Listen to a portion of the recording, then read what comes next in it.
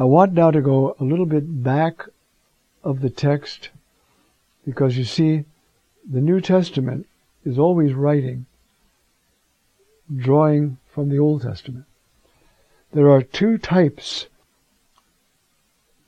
of women in the Old Testament which prepare for our understanding of Mary. One is called the Akara, the barren woman. And there's Sarah, Rebecca, the mother of Samson, Hannah, Elizabeth, and then finally even Jerusalem itself is called an Akara. What is important about that? It means that the child or children to whom she gives birth are a work of God directly. Yes, they come about conceived in the normal course of events, but of women who are barren. This is a very important theme, the theme of the Akerot, the barren women, because it shows God's hand in guiding Israel. So as I said, the mother of Isaac, the mother, Rebecca and her child, the mother of Samson, Hannah, the mother of Samuel, Elizabeth, the mother of John the Baptist, and then Jerusalem, or Sion, in Isaiah 54, the mother of the whole nation. In other words, showing forth the sovereign power of God, starting with Sarah and coming forward. These people are born by a direct miracle of God. These women who could not conceive, conceiving a child, a male child, who has a key role to do in salvation history. Mary is the Akara that gives the configuration to all the others, because she's a virgin. The others are married women. This one is a virgin. And she gives birth. So one of the images of this woman, who is spoken about in the book of Revelation, alluded to as we'll see. The other is Mother Sion, suffering because of sin, but whose sufferings are called in the rabbinic tradition Havlei Shel HaMashiach, the birth pangs of the Messiah. That's a rabbinic phrase. Now you find these texts in Jeremiah, Isaiah, Micah, and so forth. And then, of course, in the what they call the apocalyptic Jewish literature. Now it's the people who are called Akera. You see?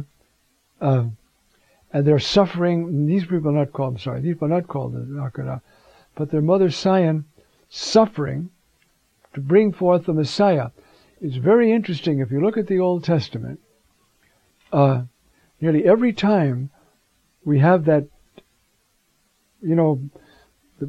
speaking about the birth pangs, I'm suffering like a woman in labor. The next passage is about reinstatement or consolation. And that's the work of the editors, probably, who put these prophetic texts together. But what does it do then? It shows you that Mother Sion gives birth to the next in God's plan.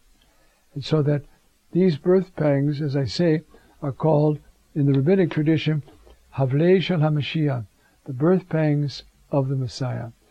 Paul utilizes this same phrase, for instance, and so does Matthew.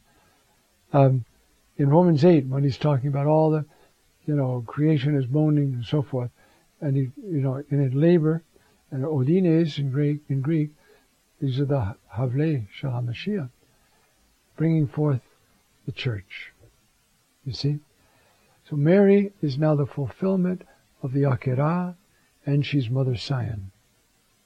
That's why all the fathers of the church apply that psalm, this one and that was born in her, to Mary.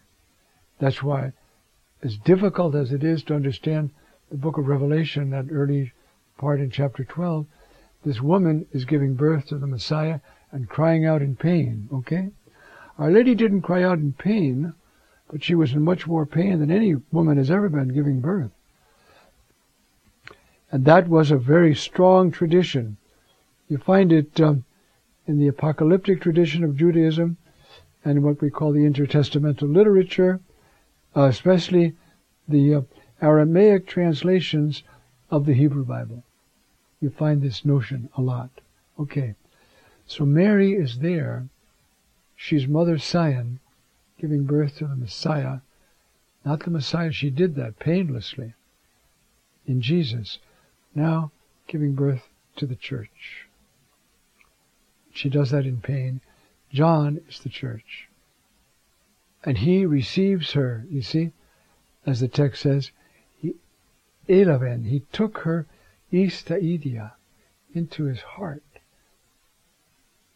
And that sets up this. So now Adam is confiding the church to Eve. Woman, behold, you see? And so then knowing, after that, you see, then this final act, which is alluded to, I think I already said that, when our Lord clearing the temple, his disciples remembered a line from the same psalm, zeal for your house consumed me, or consumes me, and John translates that will consume me. Zeal for your house, O God, my Father, will consume me at the cross. Zeal for you and for your will and for the worship of you, it will consume me finally on the cross. And that's when he says, you see, tetelestai. And handing over, bowing his head, he handed over the Spirit. And that begins the era of the Spirit. The text goes on, then, and I'm probably going to get through this, I think. The Jews, because it was the Passover, I'm trying to find this other text for you now. Excuse me a minute till I find it. Okay, then the Jews, since it was preparation day, so that the bodies would not remain on the cross for the Sabbath, for it was a solemn day that Sabbath. It was not only Shabbat, it was Pesach. It was Passover. Solemn day. We don't know these bodies hanging out there on the cross. The Romans always crucified people near city gates, so everybody would look and see and get frightened. Don't cross Rome. And so that's what they. So ask Pilate that their legs be broken and that they be taken away. I think I explained we were talking about crucifixion, that it comes through asphyxiation finally. Well, if you want to hasten that asphyxiation process, break their legs, and then they can't heist themselves up, using their feet and the nail in their feet to raise themselves, so they'll die of asphyxiation. They went to one and then the other, but when they came to Jesus, you see, they saw that he had already died. They did not break his legs, but one of the soldiers jabbed at his side with his lance, and suddenly blood was suddenly, right away, blood and water came out. Eptis, you see? This is remarkable. Now, if you look at John 7, 37 to 39, if anyone thirsts, let him come to me. And let him drink, the one who believes in me. For as Scripture says, out of his midst shall flow rivers of living water. Now he said this of the Spirit, which those who believed were going to receive. The Spirit was not yet, because Jesus was not yet glorified. Now he's glorified. He's glorified the Father. That's what he said the Passion was about. The world must know that I love the Father.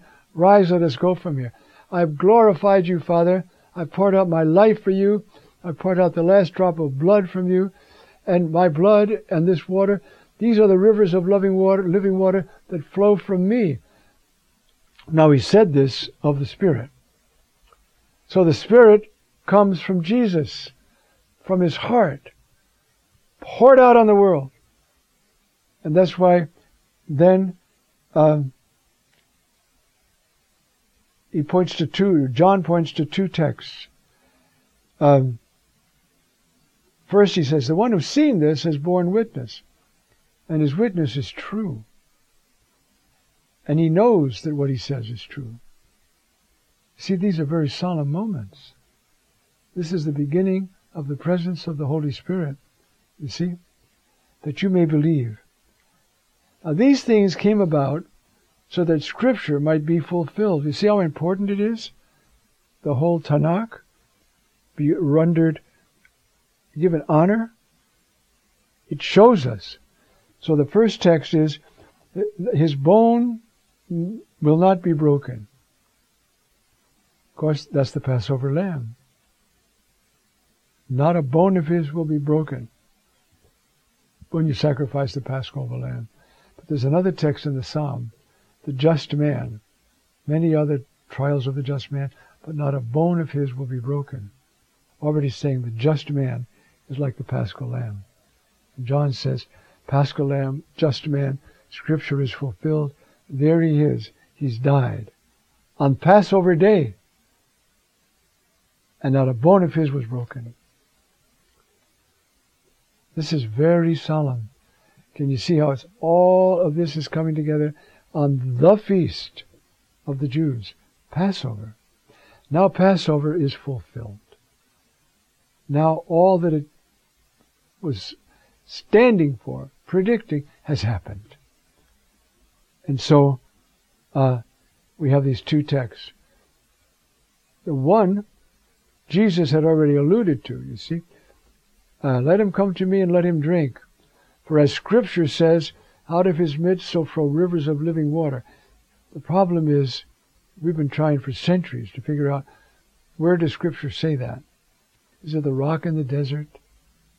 Is it the temple where Ezekiel sees this vision of water coming out of the side of the temple and flowing down into the Kedron Valley and going all the way down and sweetening the Dead Sea and providing trees on either side that have fruit every season and leaves for healing? Is that what he's referring to? Or is it the other text? Strike the rock and water will come out. That soldier struck the rock and water came out. Now in the Jewish tradition, that second one is alluded to. The water, the two things they say about that water that they ran out of Torah and they ran out of Spirit. So this moment is earth-shaking. Jesus, God himself, dies. Pours out his life, right to the last drop of blood and water in his system. The church has always seen that as the sacraments. The sacraments flow, baptism and Eucharist. They flow from the side of Christ. So, do we have to pick one of those three meetings? No. They can all be there. All be there. So, in these verses that we have, you see, down to verse 37, we have first Mary, the new Eve, accepting her role as the mother of the church for all eternity. And with it, all the power, all the wisdom, all that it takes to mother the church. How many times in the last century or century and a half has Mary, the mother of God, mother of the church, come to earth to warn us, to speak to us, to help us? And how every one of us are urged to take Mary as our mother. I did it solemnly on October 7th, 1950. And I rejoice in it every day. You see, because that makes me part of the church. She's mother of the church. And personally, my mother, and your mother. And so this mystery unfolds, you see. And it unfolds through these texts, which have to be penetrated. Now, I've given you the verbal explanation. Now the Holy Spirit has to penetrate your heart so that this is not just edifying words, it's a reality in your heart. And that's the work of the Holy Spirit. Amen.